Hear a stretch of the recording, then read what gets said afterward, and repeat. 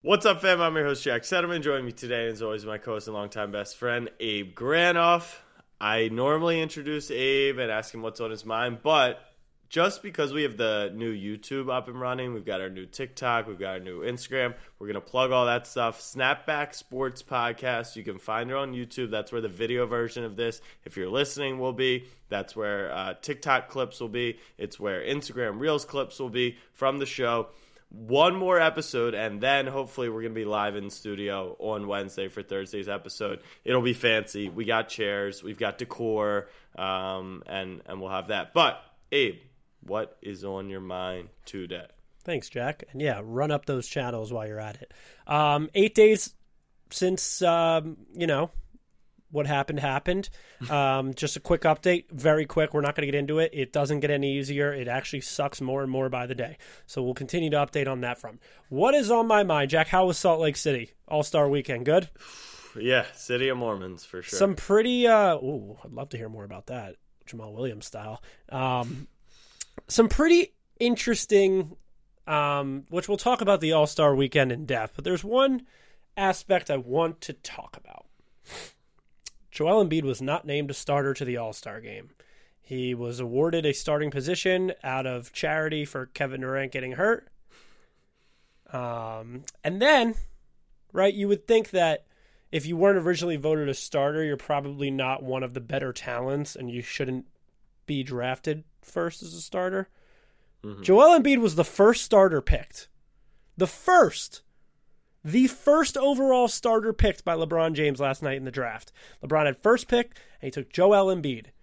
Everyone in that damn league knows who Joel is. Joel has no first-team All-NBAs. Joel has never won an MVP. The soon-to-be three-time MVP got picked second to last. Hell, he thought he got picked last, and he wasn't surprised by it. It's just, last night sent a message to me and to the rest of NBA fans that the media, those who vote, have no idea and there's no process for this when everyone in the fucking league knows how good Joel is. That's all. It was just interesting to me. That is an amazing spin on the whole situation. Taking an event that everyone is saying, blow the event up, it's an awful game, and your biggest takeaway was that the league thinks Joel Embiid is the best player in the league. That's the players do. The players do. No, I didn't say best. But like top three for sure. So I know we're going to do our Salt Lake recap, so I think it's a good transition into, if you caught me on NBA TV last night, you might have heard my co-host Vinny talking about the fact that he is a voter. And that everything, and he mentioned that they do take into account playoff performance historically, not futuristic, but historically. What? So into MVP voting, into Defensive Player of the Year. Cap. You want to do cap? Let's do cap of the week first. No, that's not cap. No, it is cap. He's capping. The votes are submitted before the playoffs. That is 1,000% cap. See, this is the thing. Like my girlfriend, you're upset and you're not listening. I'm not upset. I'm just calling cap as don't talk to me like a fucking child. Let's just listen really quickly. I said historic playoff performance. So when we were on the show, what we talked about, we're talking MVP odds, and I actually picked Joel Embiid at plus 600 to win the award. I think he's got a good shot down the stretch here. But he said, there's definitely questions about Jokic as being a three-time MVP because of his lack of playoff success. So that goes into his mindset when actually putting the vote forward. So I just found that very interesting because we always talk about like, oh, they don't actually take it into account. We think of these guys as like these noble people. It's like this dude sitting next to me before the show. He's human just like the rest of us. Of course we factor in those other things. So I found it interesting that he mentioned that. So anyways, that's part of my Salt Lake recap. The dunk contest was good. We'll talk about that in a little. Salt Lake in general, it was fine for the weekend because I think the rules were kind of stretched. But normally they measure out every drink. You can only grab one at a time. Like you can't even get two drinks. Oh, it's like that. It's Mormon, like it's a real thing. Everything is closed on Sundays because people are at church. So yeah, it's pretty much what you would think in Salt Lake City. Now, wait, the game was on Sunday. Yeah, but all the restaurants and bars in the surrounding area were closed. there was an exception for All-Star, like more, businesses wanted to make some money, but normally, yes, like things would be closed on Sundays. Do you think there was an exception to soaking because of All-Star? Like you can go all the way through the tunnel? Probably not, but like even reverse out. I'm sure there was some tunnel play on Sunday and the other nights, but there was a good vibe to Salt Lake City. There, all the good people were there for the most part. The game itself, the one thing I noticed about participation, like Luka and Jokic had zero interest, like genuinely zero interest in being there. Jason Tatum, Embiid, Dame, they were kind of into it, and then post game. The guys literally could not have wanted to be there less. Like Joel landed 3 hours in Salt Lake City before tip off. No, but we were sitting on the LeBron side, right by the bench, and like he came out slow, and then he was like, "All right, I'm gonna do my thing, get my points," and then he was actually upset at the end of the game when they lost. So you know what's funny? Some fight. Is we want to talk about, and we'll get into every contest, right? But we want to talk about how.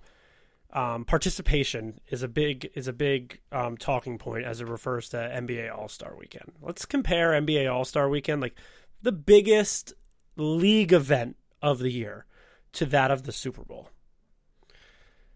Last year, the Super Bowl was in Los Angeles.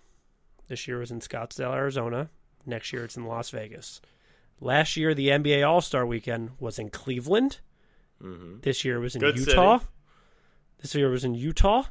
And next year, it's in Indianapolis. Another good city. Good city. And historically a basketball spot. In the middle of February for millionaires to go hang out and have fun? Yeah, I don't think so.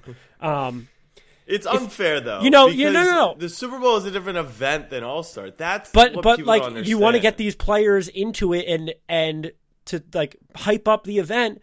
Maybe put it in a destination they want to go to. Maybe put it at the Staples Center. Maybe put it, if you want to do a cold weather city, do it in Boston or do it in Miami. Do it where somewhere at least these players want to go. There's a reason Joel Embiid didn't land in Salt Lake City until 2 hours before the game. It's because it was Salt Lake fucking City. It wasn't because of anything else. If you want to get people to participate, the first step is making it intriguing to participate. There's a number of other ways to do that, but saying, hey, you want to go for a week when you're off your PTO and go hang out in Miami and go hang out in LA, sure, we can do that. But Utah, Indiana, Cleveland, God, what are we doing? I agree.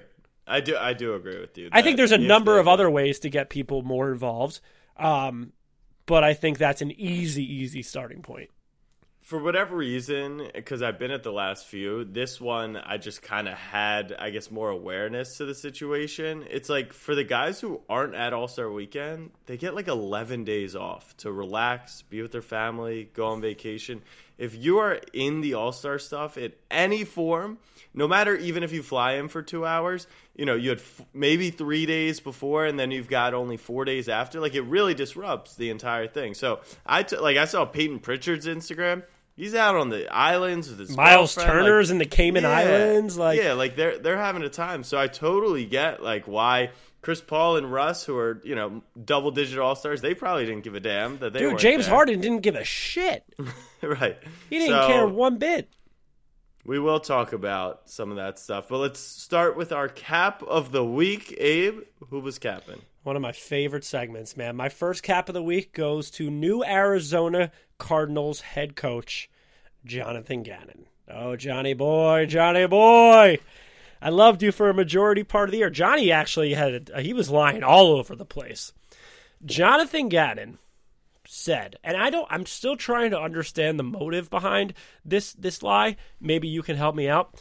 Jonathan Gannon said to me, not to me, Jonathan Gannon said that Howie Roseman and the Philadelphia Eagles offered him head coaching money and more money than he got in Arizona to stay and be the defensive coordinator. Cap. First off, the rumor was Howie Roseman told you to stay in Arizona and interview for the Cardinals. So you think he's the one that's trying to keep you away from them? Absolutely not. Howie Roseman, one of the best and most revered general managers in all of football, that everyone knows is a smart dude, is going to look at the performance that your defense put up in the Super Bowl and the next day double your salary? Do you Cap. think that's fair, though, to measure someone off of just that one game? No, but I think when... Like going into that game, you would have said he's one of the top 3 DCs in the league, right? With the top defense. Probably defensive not. Probably not. No? No, Okay. probably not. I'd say we'd have like top 3 defense, but not any which way necessarily because of him. How do I know it's Cap? Is because... Or how do I put the focus on the Super Bowl? Jack. He interviewed for the job 12 hours after his defense gave up 38 points in the Super Bowl. You're telling me the first question the Cardinals asked wasn't, oh, so tell me about yourself. No, Jack. It was what the fuck happened last night in the game, and how are you going to make sure that doesn't happen here? So that's my first cap, because there's no way in hell I believe that Howie Roseman offered him head coaching money to stay as a coordinator in Philadelphia. No shot. Cap number 2. We all saw that video of Jonathan Gannon going around looking like cringy McCringleberry, introducing himself to all the players, looking them up. If you watch the video, he eyes each one of his players up like a piece of fucking meat from head to toe as he introduces himself, doing the pew, pew, pew. It literally looked like a skit from Nathan For You. But I will say it is quite hypocritical of Eagles fans to slander Jonathan Gannon because of that video. Because Sirianni was a fucking whack job in his first. He still is a whack job. Yeah, but at least he got to He's a a Super Bowl. cocky whack job now. But in part of that clip, which was weird in itself, he spoke with Kyler, the quarterback. And Kyler and him were talking about why he took the job. And he goes, well, when I look around the league and I think of all the openings, like, why wouldn't I take a job with a franchise quarterback already in place? Cap.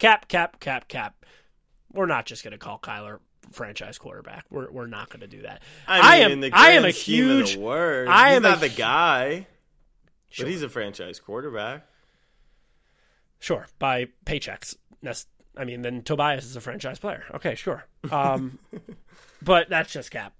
Jonathan Gannon, you know damn well that if Kyler has 1 or 2 bad years, 1.5 bad years after he comes back from his ACL, he's gone. A franchise quarterback doesn't have that leash. You took that job because it's in Arizona, because you're going to be getting paid, and it's simple as that. Just leave it at that. There's no reason to throw in these lies. Nobody likes you more because you call Kyler a franchise guy. Yes, they do. Oh, no, they Stop. don't. No, they you don't. go, Abe, the first day of work at your new company, you're all hyped up. You're talking about, oh, the boss is cool. My coworkers are the man. They're big fans. And then, like, by week 2, you're like, oh, my God, shut up. And you're turning off notifications on Slack. My cap of the week belongs to Adam Silver. No. I'm not sure if you guys know where I'm going to go with this, because I'm sure we could go a million different ways. Adam Silver said, this is how we're going to format the NBA All-Star Draft. We're going to do the reserves first, so no one feels like they were picked last. I mean, credit to you. I went to Penn State, so I don't want to talk about my education level. It was very hard for me to deduce who would have been the last pick overall based off the format. So I'll give Adam Silver credit for that. Yes, major credit to him, because, look, maybe we're just making an assumption that the starters would have been drafted first, which I guess in theory they wouldn't have. Like, if it was an open player pool and Lauri Markkanen was a starter, he wouldn't be picked in the first 10. Would you agree with that? Like, Lillard gets picked before, whatever. Yeah. But the last reserve was obviously going to be the last pick in the draft, and that was Jaren Jackson Jr. Do I feel bad for Jaren Jackson Jr. because he was drafted last? No, because I looked up that he's making $100 million guaranteed over the next 4 years. He's okay. When I got bullied in school and didn't get picked first and ended up getting picked last, maybe my ego in 6th grade was hurt. But these are grown adults who are making many $1 million to play in a glorified layup line, as they said. Yeah, I'm glad that someone on this podcast has experienced getting picked last and pick up, because I sure as hell don't. So it's very beneficial to the content that you can speak to what that feels like. It's relatable. Yeah, it's very relatable. I don't know. Because think about it. If you're thinking from a GM standpoint, wouldn't you want to build your bench around your starters and know what you need rather than vice versa? Like, you'd like that they pick the reserves first? No, I don't. I think they should have to pick the starters first, because it helps them build a more solid team that gels together. The only like LeBron Lawson was stuck with 2 bigs as starters. Yeah. The problem was that Jokic and Luka had no interest, but LeBron drafted a much superior team, including the fact that Giannis wasn't even going to play in the game, which is pretty hilarious. So I will say that was awesome. The draft was awesome. I will also say there is no reason on this godforsaken earth that pregame should start at 6:30 Eastern and the game should tip off at 9 p.m. They drug, whatever you want to call it, I don't know proper grammar, that out to no end. I looked at my clock when the starters were starting to get picked. It was 8:15. This thing started 45 minutes ago. It was long. It was long. They broke for commercial in between the reserves and the starters. I would argue that a snake draft could potentially make a lot of sense. I mean, given that every schoolyard draft ever, I feel like, was a snake. It seems unfair. You get first pick, third pick, fifth. Anyways, the idea of it was a hit. The idea that Adam Silver said we wouldn't know who the last pick was to save the fragile egos of these superstars was a lie. But it was a success all around, and Chuck and Shaq and those guys they're the best. And was he like so we're watching the starters get picked or the bench get picked, and Chuck was saying whatever the hell he was saying, and Shaq was like, "Oh, he is blacked out right now." Chuck was that drunk, right? He had to have been. No, he wasn't drunk. I was in the green room with them before. The reason he was like that was because the mic was on a delay. But the crazier part, and you know this from watching on TV, was they were trying to do Ernie in the stadium and then have the other three commentate over the picks. And we were in the TNT room with producers and Grant Hill, Reggie Miller, and we're all sitting there like, oh my God, it's a hot mic, like it's fucked up, dude. And then there was literally TNT people being like, no, this is how the execs wanted it. They wanted the commentary over it. So that didn't so right when the draft started. It was honestly like all night. Like if we were doing Cuck of the Week instead of Cap of the Week, it would have been Turner, because I thought I was drunk listening to it. I was like, or schizophrenic, hearing voices in my head.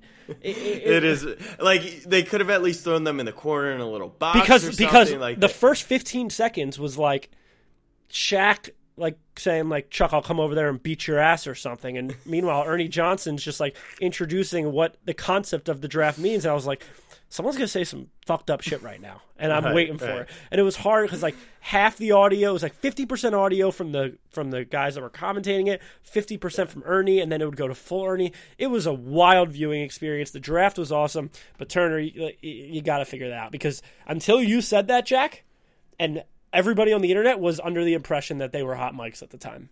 Yeah. No, that was intentional, which was pretty funny. All right, let's rewind it to the dunk contest. The question is, did Mac McClung save the dunk contest? What say you?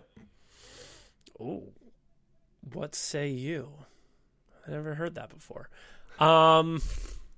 Philadelphia Sixer Mac McClung. As awesome as Mac was, he didn't save shit. He didn't save shit. You think John Morant, Zion, Zach LaVine are sitting home like itching, being like, oh, I got this guy? First off, you probably don't. Let's talk about Mac McClung real quick. I've known Mac McClung for years. He broke Allen Iverson's scoring record in Virginia. He broke a JJ Redick record in Virginia. He's been in like Philadelphia circles being talked about because of the Iverson stuff for years. The guy was essentially a YouTube dunker. Let me fill you all in on a little something. The Zions of the world, the John Morants of the world, the Zach LaVines of the world. They're not the best dunkers in the world. Hell, they're probably not even top 50. There used to be dedicated TV shows that they tried to run that were just weekly dunk contests. There are people out there that don't play basketball, that are shit at basketball probably, that can jump out of the gym and do whatever. Like, people should, if you knew Mac McClung's background going into this and how he used to go viral for being this 6'2" little scrawny kid that could do the craziest dunks, you should have known that that's how that was going to go down. Unfortunately, Mac McClung didn't save the dunk contest because, in my opinion, saving the dunk contest would mean getting the Zions, getting the John Morants, and getting the Zach LaVines.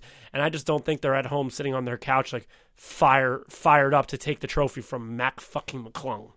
Well, confirmed Anthony Edwards slept through the dunk contest. But that guy's in a world of his own. And the guys loved it on the sideline. But you bring up a good point. Like, what do we want, right? Because you're saying that the best dunkers in the world are not necessarily the ones in the league. Although I'll fight back with you. I think Zach LaVine's one of the best dunkers ever, league or not league. Like, he's put on some dunks before. But as far as, like, do we want to see Zion? Do we want to see Ja Morant? Or do we just want to see the best dunkers, right? Mac McClung lit up the arena. It was special. Like, it really was great. But I think, like, let's chill with the recency bias. Let's just look back the last few years. It's just a matter of, was it a good dunk contest or not? Are people excited about it? Last year, it was one of the worst dunk contests ever. You had 8-minute shot clock. You could miss 14 times. That's what no one's talking about. I think there was only 1 or 2 missed dunks by KJ Martin. The rest were all first try, which makes the contest 10 times better. And McClung, he just had the energy. It was his night. We saw him last night at the 2 Chainz party. He's the guy. Oh, he's on a tour right now. He's on a tour. Oh, yeah, he's killing it. But so Mac McClung did light up the arena. And the dunks were awesome. I'll give it to him. They were unbelievable. I was thoroughly enjoying it. Did he light up the arena by his dunks, or did he light up the arena because this 6'2" guy that nobody's ever seen or heard of before just showed up off the street and was doing those dunks? I think it was more that's what I was going to say. The story behind Mac McClung is way more interesting than the dunks he did. Like, in 3 or 4 years, people probably Mac McClung could still be winning dunk contests. People probably get bored of it just because they know him. Because they know him. It was flash in the pan. It was why is this guy the favorite? Why is he in it? Should he even be in it? To like, oh my God. And when I say he lit up the arena, I think his first dunk was the best dunk.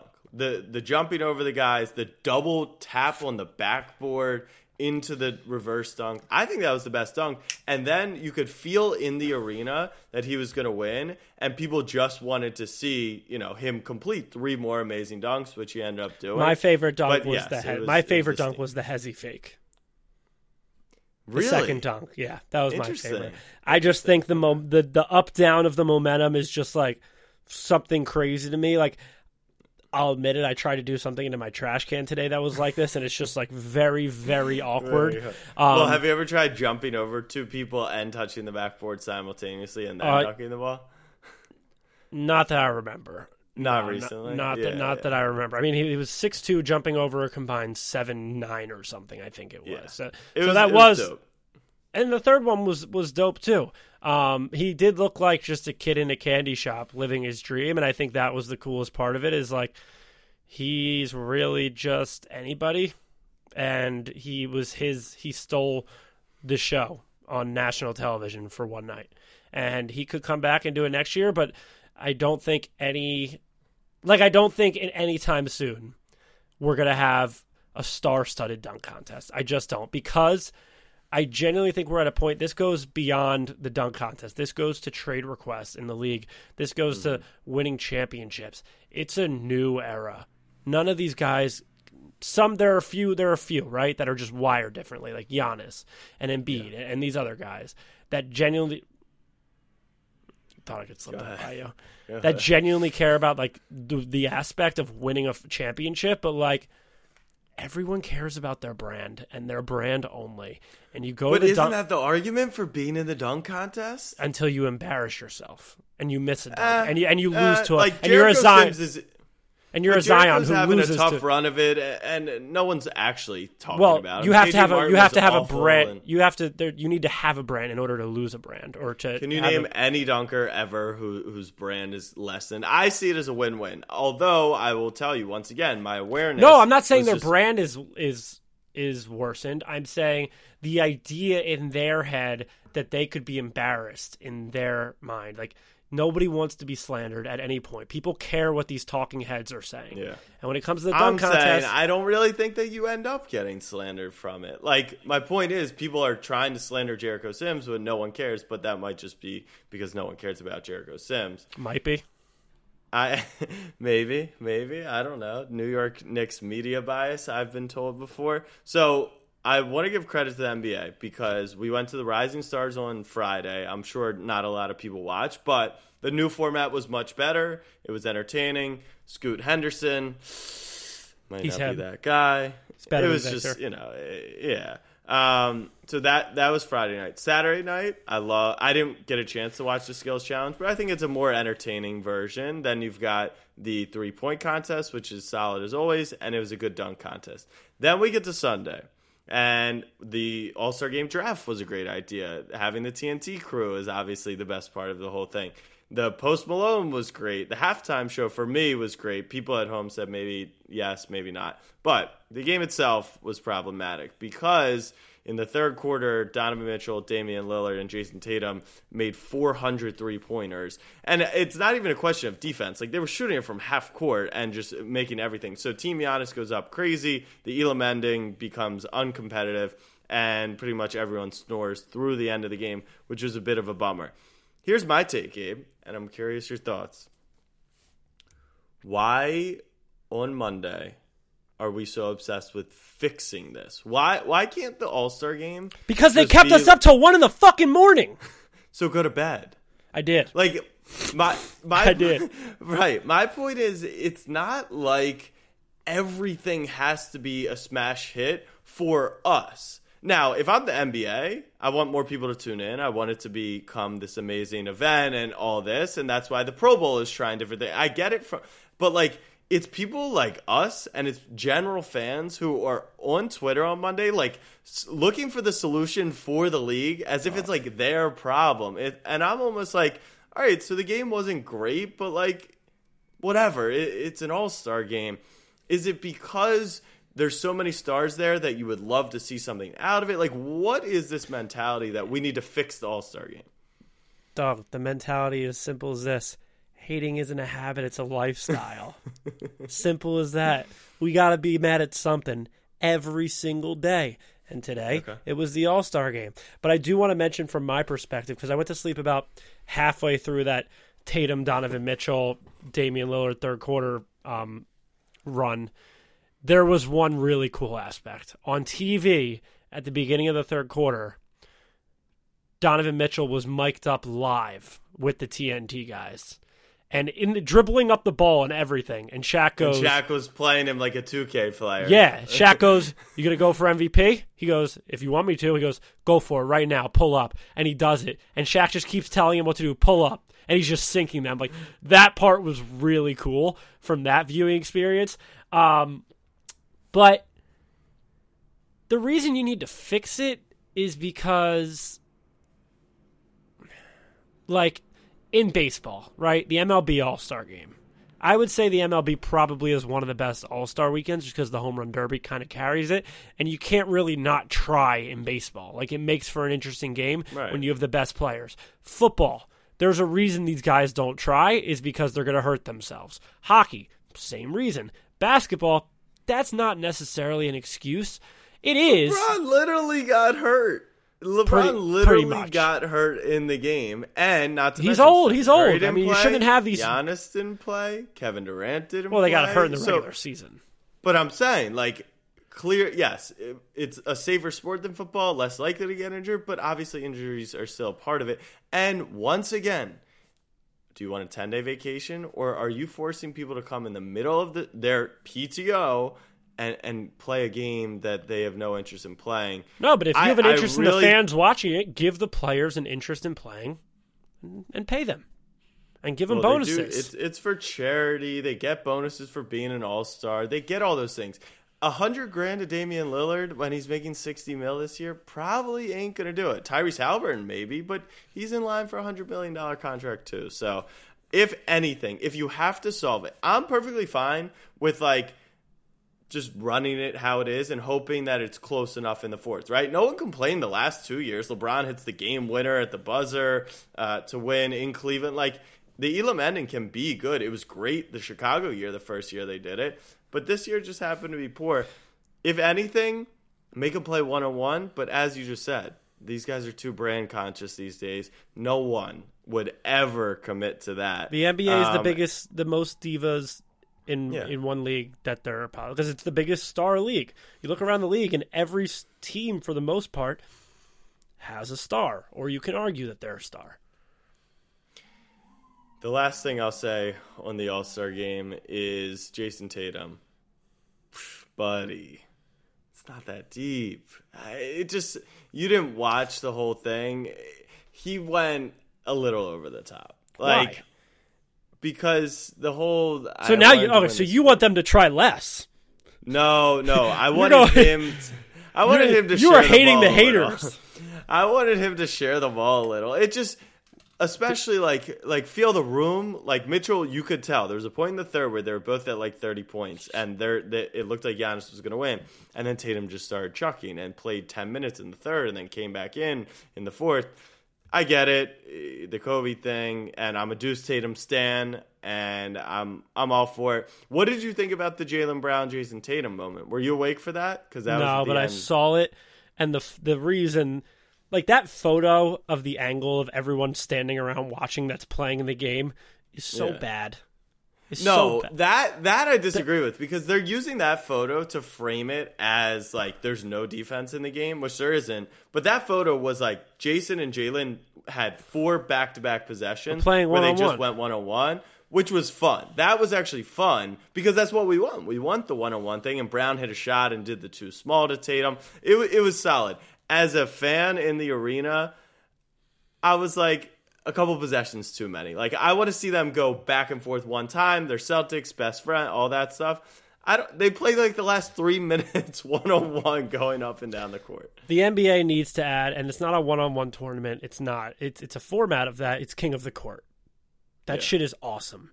Kyrie starts with the ball against Devin Booker. He gets a chance to score a bucket. He scores a bucket, he stays on. He doesn't score a bucket, Devin Booker's the king of the court.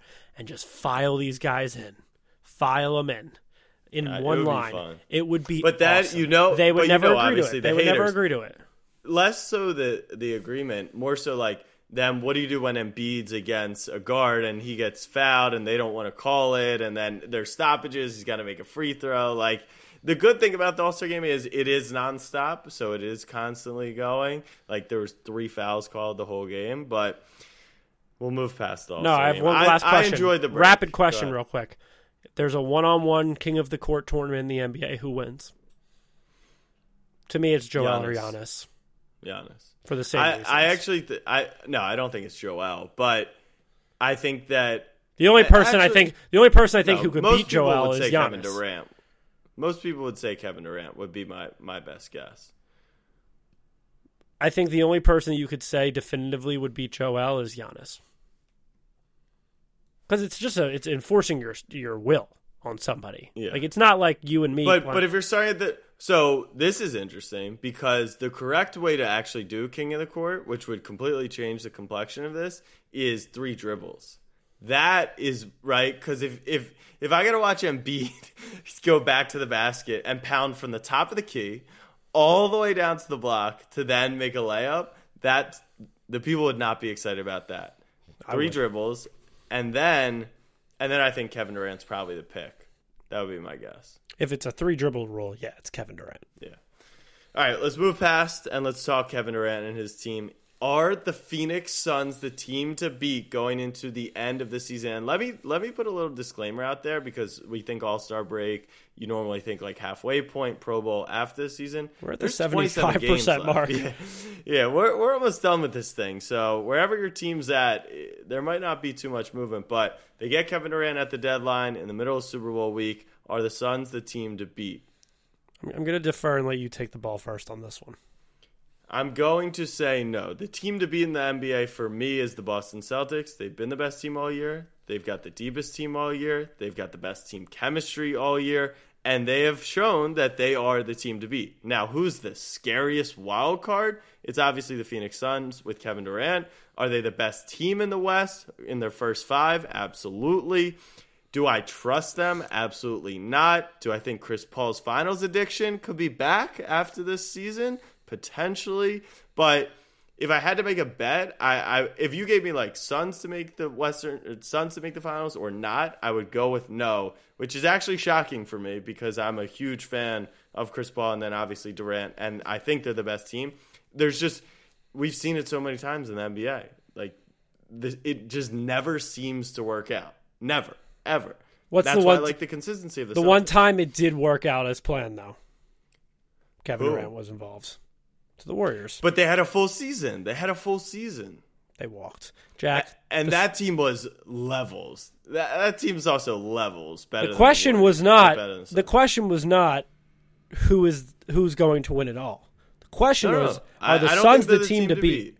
Yes. I don't think so. Every team in the NBA, Boston, Nuggets, Philly, Milwaukee, Clippers, they're all looking at the Suns and saying they're the best team. Hell, these players are admitting it. They are afraid of this team and what they could do. They are. And Chris Paul, Who admitted it? Because Anthony Edwards Luka. had the craziest quote. That Luka quote said it. was all time. That quote was all time. And he's right. They have Kevin Durant. We have Jaden McDaniels. That's like me You saying, do. hey, we get to the Ant's got when we good get to the awareness. finals. He knows who his teammates are. When we get to baby. the finals and it's Sixers Suns, and I'm saying they have Kevin Durant, we have Tobias Harris. What do you want to do? No, bro, you're a creative, funny, smart guy. How do you miss that layup? What, you want me to say Jalen have McDaniels? Jalen McDaniels. It's right there for Right. you. But the Suns are obviously the team to beat in the West. Everybody in the NBA, all the players know it. Kevin Durant, when he's healthy, He's not the best player in the world. It's Giannis. And everyone knows that right now. Giannis, you're right. healthy, You're right. Giannis is the best player in the player. world because Kevin Durant just can't stay healthy. But it's like, Even when healthy. But Kevin Durant's right there. And in the playoffs, he's super scary. But he doesn't elevate the team. In my opinion. but he doesn't. But he doesn't like He doesn't need need to in this to. situation because he has another guy who can go get 35, and he also has the. If you're gonna pick one floor general when you I shouldn't say the playoffs. I don't want to go down an alley right now. I'm just saying for one basketball game, if you want the smartest point guard that you think you can rely on, where you don't need to rely on him for anything but orchestrating the offense, dishing the ball, playing some defense, it's Chris Paul. Like it really is like the perfect point guard, in my opinion, for a pair of just lethal scorers in Kevin Durant and Devin Booker.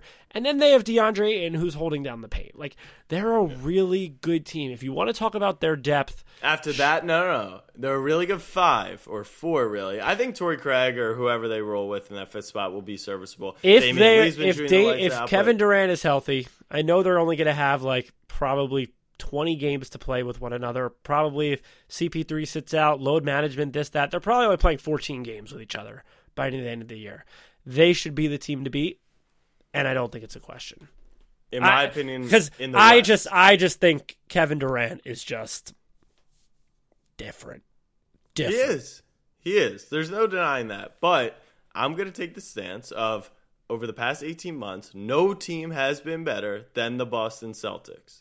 Without a doubt, no team has been better. Over the Golden past State Warriors what? beat them 18 months. So, or I guess over the last 12 months, right? So the All-Star break when they were kind of on the edge, and then they just got blistering hot. They lost to the finals. They were up 2-1 in the finals because they turned the ball over like crazy. Every minor flaw they had last year, they seem to have packaged up. D. White is playing amazing. They brought in Brogdon. He's the 6th man of the year. Horford has moved into a role that's more fitting. Joe Mazzulla, he was the biggest question mark of the weekend, and I want to tell a funny story on Joe Mazzulla really quickly. We're at a Boogie concert in the middle of the day. This is what All-Star is like. And Casey and I A Boogie got the afternoon slot. He got the afternoon slot after watching Richard Jefferson and FaZe Rug play Zach TTG and Nick Young, whatever. And Casey and I are playing on the court while A Boogie is doing his thing. And Casey, he's been on the road, maybe hasn't been in the gym recently. So, 17 Mondays on the road. Call your brother. Just call your brother fat. Let's just say he's got more weight than me right now. So he dribbles down and hits me in the chest, and I go flying. And so he's wide open with maybe like an 8-footer. As he pretty much bullies me out of the way, Joe Mazzulla walks on the baseline and goes, "Oh my God." And then he takes a step back, and Casey airballs the 6-footer right in front of Joe Mazzulla. Did he say anything after that? We all laughed. Why did you say, "Joe, that's a charge"? it was just hilarious because Joe was so impressed with like the strength and control, and then for it all to culminate in this 6-foot air ball was hysterical. So, anyways, the Clippers are the team to, or sorry, the Celtics are the team to beat, in my opinion. But let's talk about the Clippers. Let's talk about the Clippers. I want to raise my hand right now. Right now, I am a Russell Westbrook stan. I will not deal with the Russell Westbrook slander anymore. It's gotten too far. The quotes coming from his wife about his kid having to deal with this is sickening. If you talk to every other player in the NBA, which I have, find me a player that said Russ was a bad teammate. Everyone loves Russ. Everyone loves... No. Ask anybody. People say I don't know. Best teammate. And the slander has gotten too much. Is he great at basketball? I don't know. But the guy averaged a triple-double twice in 2 years. I'm sick of the Russell Westbrook slander. He is a pro's pro, and I am upset that the Sixers didn't sign him. This is where I think I want to go back and forth with you. I think that he probably did. He accepted his role, but probably begrudgingly in L.A. Now, L.A. wasn't nice to him either, and on the way out, they shit on him on the way out, which was you see what he did, the philanthropy he did in the L.A. area. Yeah, the quotes are, and he's the hometown kid, and I'm with you though. The energy is about to shift in the Russell Westbrook conversation. I don't think people understand how much the LeBron crowd determines the media, right? Like, they're not going to put the blame on LeBron for this. I'm genuinely serious. Like, if LeBron... they did this to Chris Bosh. They did this to Wayne Wade. Remember when Kevin Love was the worst player in the league and everyone hated him? It's because if things aren't going well, obviously LeBron's not going to get the blame. So they blame the guy that's easiest to blame. Anthony Davis has gotten a ton of blame this year because he can't stay on the floor. So Russell Westbrook gets the blame. Now, he goes to the Clippers, and people are like, they're so deep already, it doesn't make sense, Russ sucks, all this stuff. First of all, Warren Buffett, one of my close friends, told me something before. Buy low, sell high. Low risk, high reward. Those are the types of investments you're looking for. Okay, so you've got a very experienced head coach in Tyronn Lue who has dealt with the biggest personality in the NBA, right? It's a veteran team. It's a veteran team. If Russell Westbrook Wait a second, real quick. I'm still stuck on that. Because when you said Ty Lue dealt with the biggest personality in the NBA, did you mean LeBron or Kyrie? I was talking LeBron. I didn't even think about Kyrie. Right. Because his moccasin shoes last night still have me thrown off. But Ty Lue, he is in a position where, and on a veteran team with Kawhi and PG, they'll just sit him on the bench or waive him again or cut him in the middle of the rest of the regular season. So the risk is very low. Then, like you said, a good teammate brings electric energy to the team. Now, I will say... Chip on his shoulder, too. Chip on the shoulder. Let's pump the brakes a little. Playing in the same building as he was. A hometown kid once again. But I would say pump the brakes because apparently the plan is for him to start. That, I don't see the need for him to just be the starting guard right away. Like, let him be in and let's see where he's at. But why are people thinking this won't be a good fit? Russell Westbrook is a good basketball player. He's not a good shooter anymore, and he's inefficient at times. But if in a role, and people are like, oh, he won't do his role.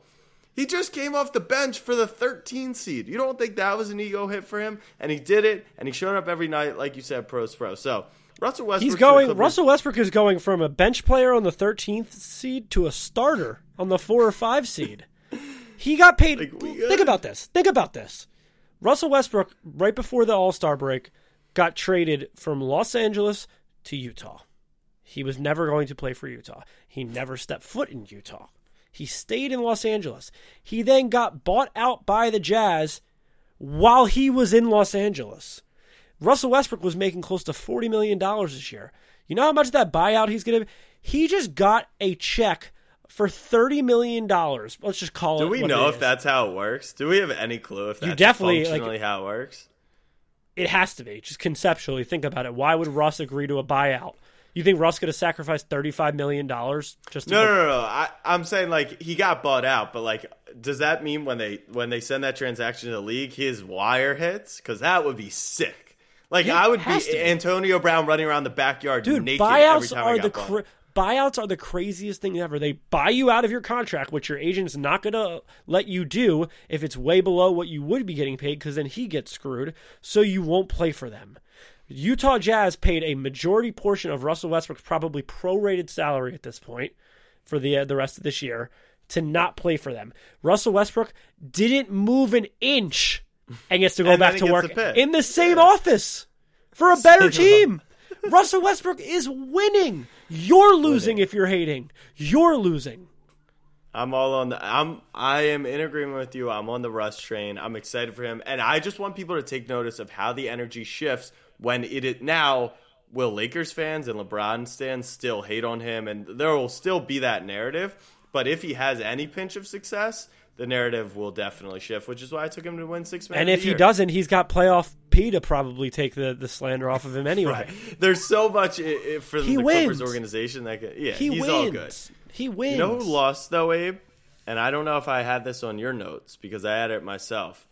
We do a podcast twice a week. We said you can find it on YouTube, TikTok, Instagram, obviously Apple and Spotify. Call it Snapback Sports Podcast. OnlyFans. One of the guys who does a fantastic podcast, I will admit, is Patrick Beverley. Now, the fact that the Patrick Beverley podcast did not release the news in any form or fashion that he was going to the Chicago Bulls, I want to call that the miss of the season from a content perspective. Now, I was with the great Shams.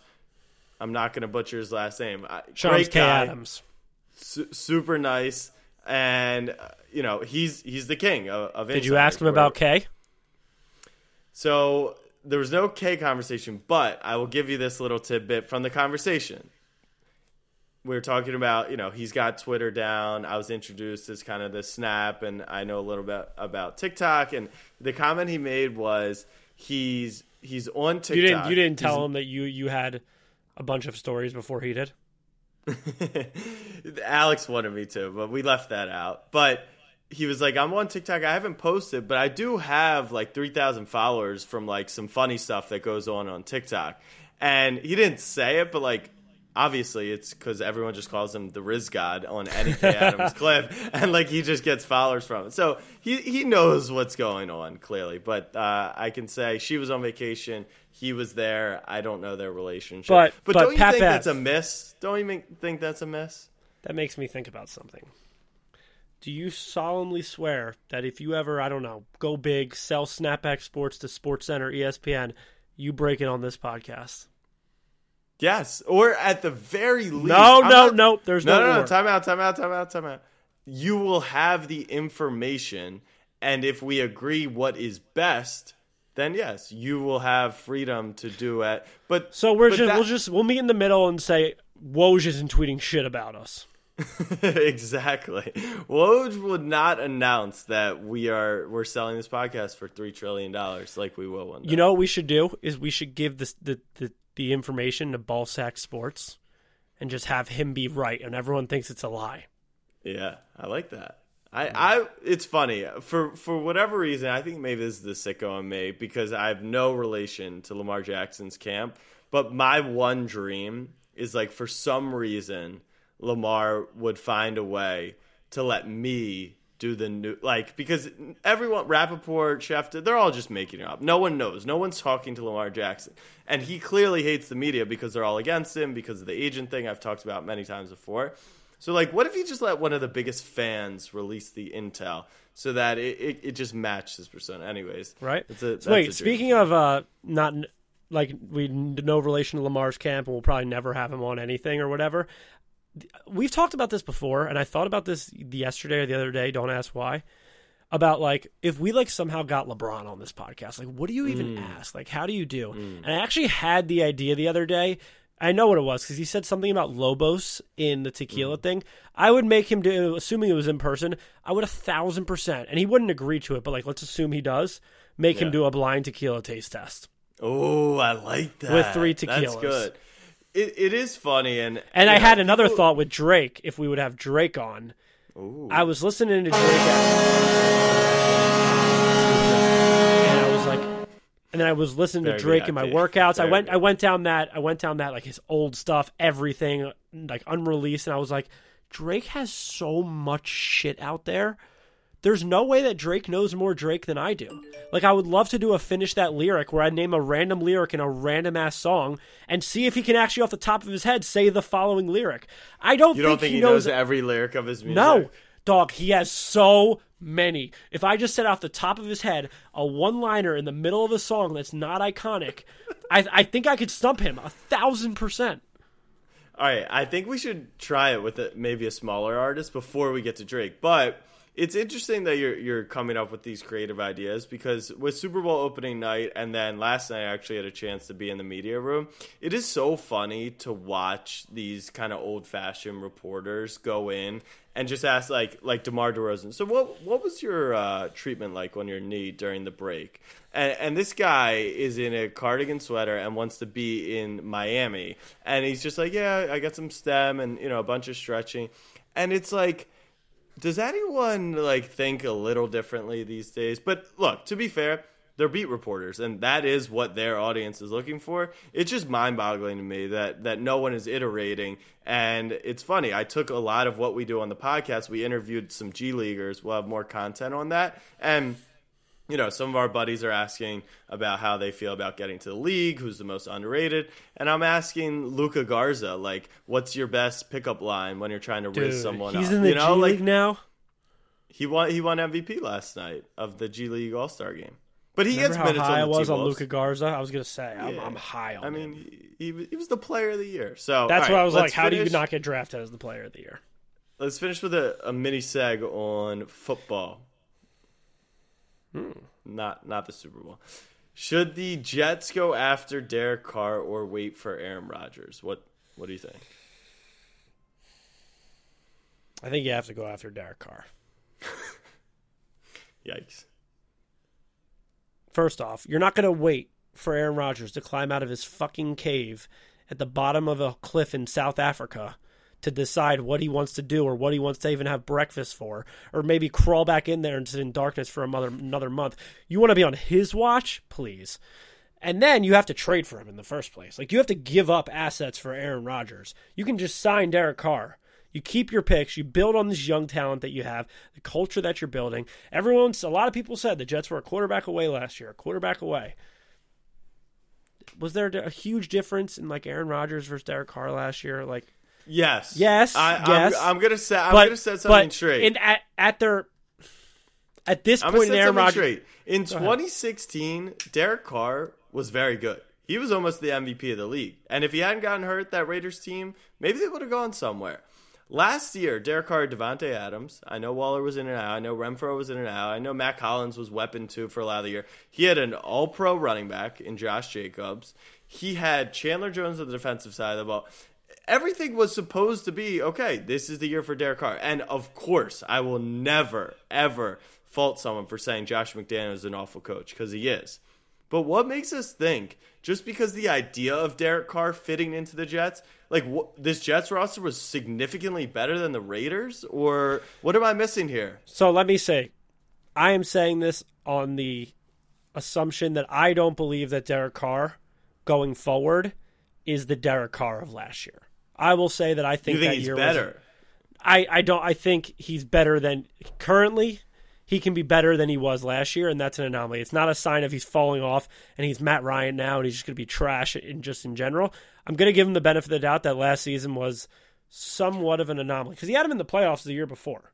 He did. Yeah, he did. And he should have beat the Bengals in that first game as well. So the reason, he continues to lose though, and I know he's had 9 coordinators, but this would be his 10th coordinator. It's not okay. So here's what I'll say about this question. It's not that I say go pick Derek Carr over Aaron Rodgers. It's that I say go find, in my opinion, an above average quarterback that's available in the market that you don't have to give up instead of wasting your time on the Kyrie of the NFL. Is essentially what I believe. Yes, but that is what I say. So okay. it's not like Derek Carr's cheap, right? That's another factor. Because once again, all right. So what's your goal with the Jets, right? Derek Carr's cheaper than Aaron Rodgers. No, he's cheaper than Aaron Rodgers, but he's still taking up $30-40 million, right, on the cap. No shot he gets that amount of money after last year. Oh, is he a free agent? Yeah, they cut him. Well, they're He's cutting a free agent. him. Gotcha. Okay, so you think he's like 20 million? I don't know, bro. Whatever they're doing, whatever they're doing. Daniel Jones getting more money than Derek Carr? Probably somehow. Probably because that's how the market works, dude. Like he's younger. I get it. He's on the rise versus but on the decline. wouldn't you rather can you win a Super Bowl with Derek Carr? So what's the point here? It's the Jets. It's the Jets we're talking about. Get to the playoffs. But no, that's not what I'm saying. It's like you don't like. Let's just look in the mirror. Like it's the Jets. We're not. But wouldn't you rather try and find your franchise quarterback while the team is young? Like this to me feels desperate. That like they feel like they're in a win now position when they're quite literally not in a win now position. So take a year or two to find the quarterback, and hopefully you strike gold. You get a Burrow. You get a Hurts. At what point do you become self aware enough to say, hey, we can't draft and develop shit. Let's just go pay for one at the quarterback position. But that's like saying I can't cook steak, so now I'm gonna go to fucking Outback Steakhouse to get the best steak of my life, which would be playoff success. I'm not saying Outback Steakhouse has the worst steak of all time, but it's satisfying. But it's not. You're not talking about it afterwards. You got Bloomin' Onion. That's Garrett Wilson. You've got great sides. That's Breece Hall. But I just don't think Derek Carr's the answer. And I'm not necessarily saying Aaron Rodgers is either. I would say the Jets shouldn't feel like they're a piece away from winning a Super Bowl unless that piece is quite literally a top 5 quarterback. And the top 5 quarterback, I also think they have a ton of cap space too. I guess they do a quarterback. So we'll see. All right, let's get Eagleson in here. This will be perfect way to end the show right at about the hour mark. This is our favorite segment. Abe, as obviously, yes, as the creative director here, has come up with the name. Do you want to introduce Eagleson? Where is he? Oh, there he is. He had to make the changeover. Waiting for it to pop in. There he is. Dolphina, welcome home. We're back. We're home for break. Reading week, as you guys. So, like Jack said, we're going to be all over now, posting clips, doing different segments. We know Eagleson on Wednesdays has What the Puck, since he really only talks about 2 things in life, and that are the Leafs or hockey and the Dolphins. We're going to give him a segment about the Dolphins. Same structure, 1 minute. Talk about the Dolphins, say whatever you want, and then shut up. Please shut up, and then let us talk about Tua. What's the name of the segment? The name, relax. Okay, all right. Well, before you lead him in, I did want to interrupt because I was upset. The same way I felt like Pat Beverly should have broken the news on the podcast or through a channel of the podcast to increase subscribers. I felt like we deserved a text. Like, apparently you're saying O'Reilly wasn't a big trade for the Leafs, but it seems like that was like I have no idea what you're talking about. The Maple Leafs made like a big trade over the weekend, and Eagleson didn't even send a message. I'm glad you did not send a message because I don't give two shits. Either I send that message and it's just I don't care about hockey, which is okay.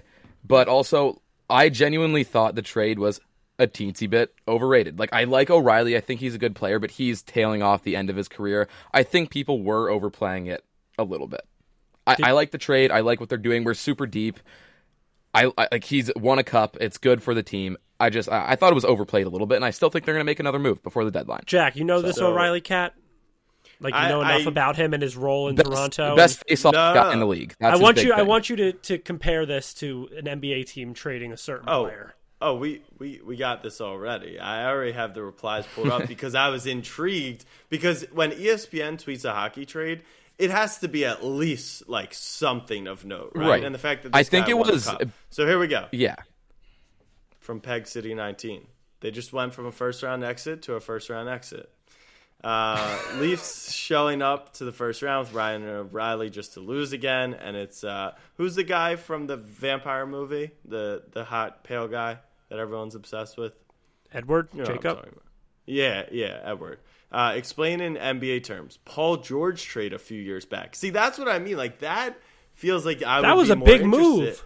That's what I'm saying. Not that big. Wait, he's at the end of his O'Reilly, career. You got O'Reilly? We got O'Reilly and another guy for picks. Here's another one. Need an NBA terms explanation, please. Jrue Holiday to the Lakers, maybe. Like, I understand it's not Kevin Durant, but like, You would think that you would be a little more hype about this. Maybe you're being I reasonable. I don't know what's going on, to be honest. I don't know. Can we get? I like it, except he just had his worst season of his career.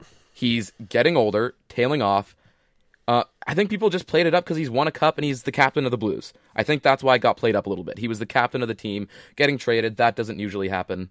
There you go, Abe. I left it on since last time. Told you. Just like you. All right. Before we get that started, Abe, finish this Drake lyric.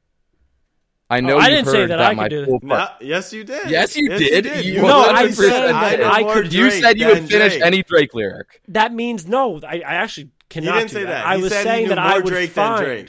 Well, that's what. No, that's what I would phrase the segment as. I obviously don't. Got it. I would make him feel Okay. like that. Okay. But try me. Try me. I see what you're saying. There's better not be I a know setup you've for me to heard- say a bad word. It's not, but that would have been a good idea. I know you heard my pool parties like.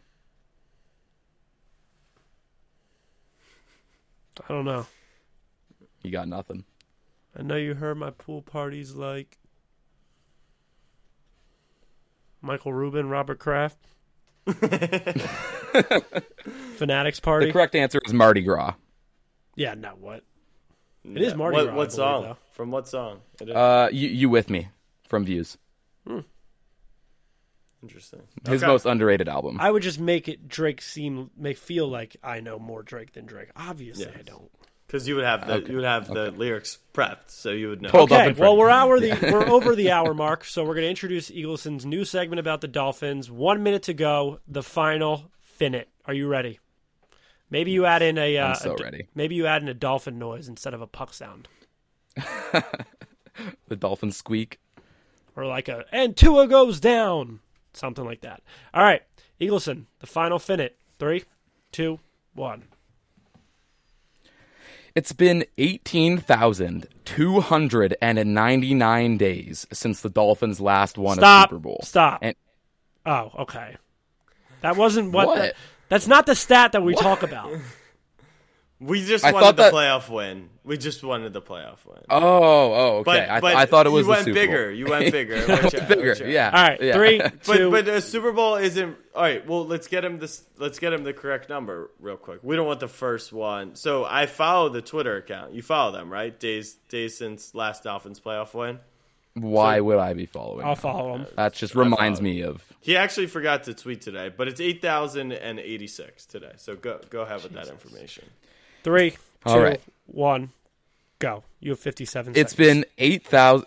It's been 8,086 days since the Dolphins last won a playoff game, and I'm here to tell you how the Vic Fangio hire is just what we needed to change this. Now that he's officially hired, I think it's hard not to think that we're going to have, Abe's face is so funny, a contending defense to pair with that offense going forward. And honestly, he's a defensive mastermind. Every single defense he's coached, he's brought into the top 10, and the Dolphins are a perfect fit for him with all the pieces that we have. We just need a smart, older coach to come in and put it all together. One thing that's kind of interesting about this whole thing is that Fangio's defensive scheme is almost 100% different from what Boyer was doing. Boyer's system would rely a lot on man coverage, blitzing, getting to the quarterback. Vic, on the other hand, completely eliminates big plays happening, relies a lot on like guys up the middle, covering the centers and guards, opening it up on the edges for guys like Chubb and guys like Jalen Phillips, who I promise you is going to break out like crazy this year. He also utilizes his safeties a lot, which we have two very athletic safeties. Stop. Make the We can't noise. mute you. Give it. That was good. Jack, you want to start? Or should I? No he real said- comments. I have more some. I so have just some. like I have some. I like the Fangio hire. I like that they brought over the other guy who took a pay cut, I guess, or something. Chargers DC.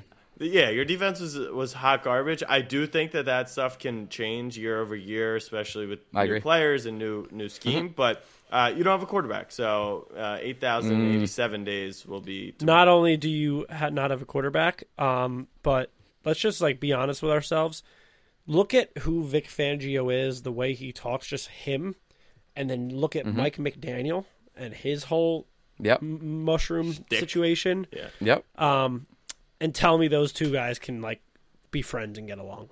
No. know if They'll you be have. fine.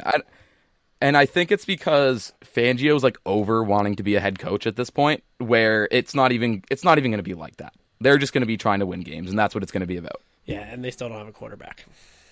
Yeah. They have a quarterback. Who is it? Skylar Thompson. No, it's Tua Tagovailoa.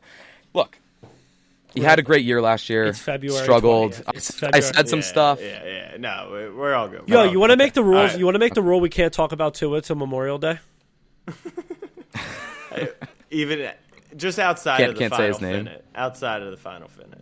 Inside is fair game. I actually don't know if All I'll right. be able to hold Keyword. on my end of the bargain. Follow us on YouTube, Snapback Sports Podcast, on TikTok and Instagram. Have we posted anything on either of those platforms yet? The TikTok has a couple clips up now. go. We'll have to get on the Instagram Reels. Okay, all right. yeah, Let's TikTok, keep the, Snapback Sports let's keep Podcast. the people updated at the end about Yep. like if we have any viral clips. Or Yeah, let's people talk making fun numbies. of- Let's Some of the shorts on YouTube's one of them has been doing all right. So What's all hop right? on there too. Talk to me. Here I'll pull it up right now. we should actually. disclose we should disclose every week, even if it's like 2 cents, how much money we've made off the clips that we've posted. So I'm going to teach you all the ins and outs of this social media stuff. We got to build up and get a way bigger following before we can even turn on the monetization. But I like that idea so people can see the grind. Let's just tell everyone how much money we make. Okay. I mean, we have been telling one of the shorts.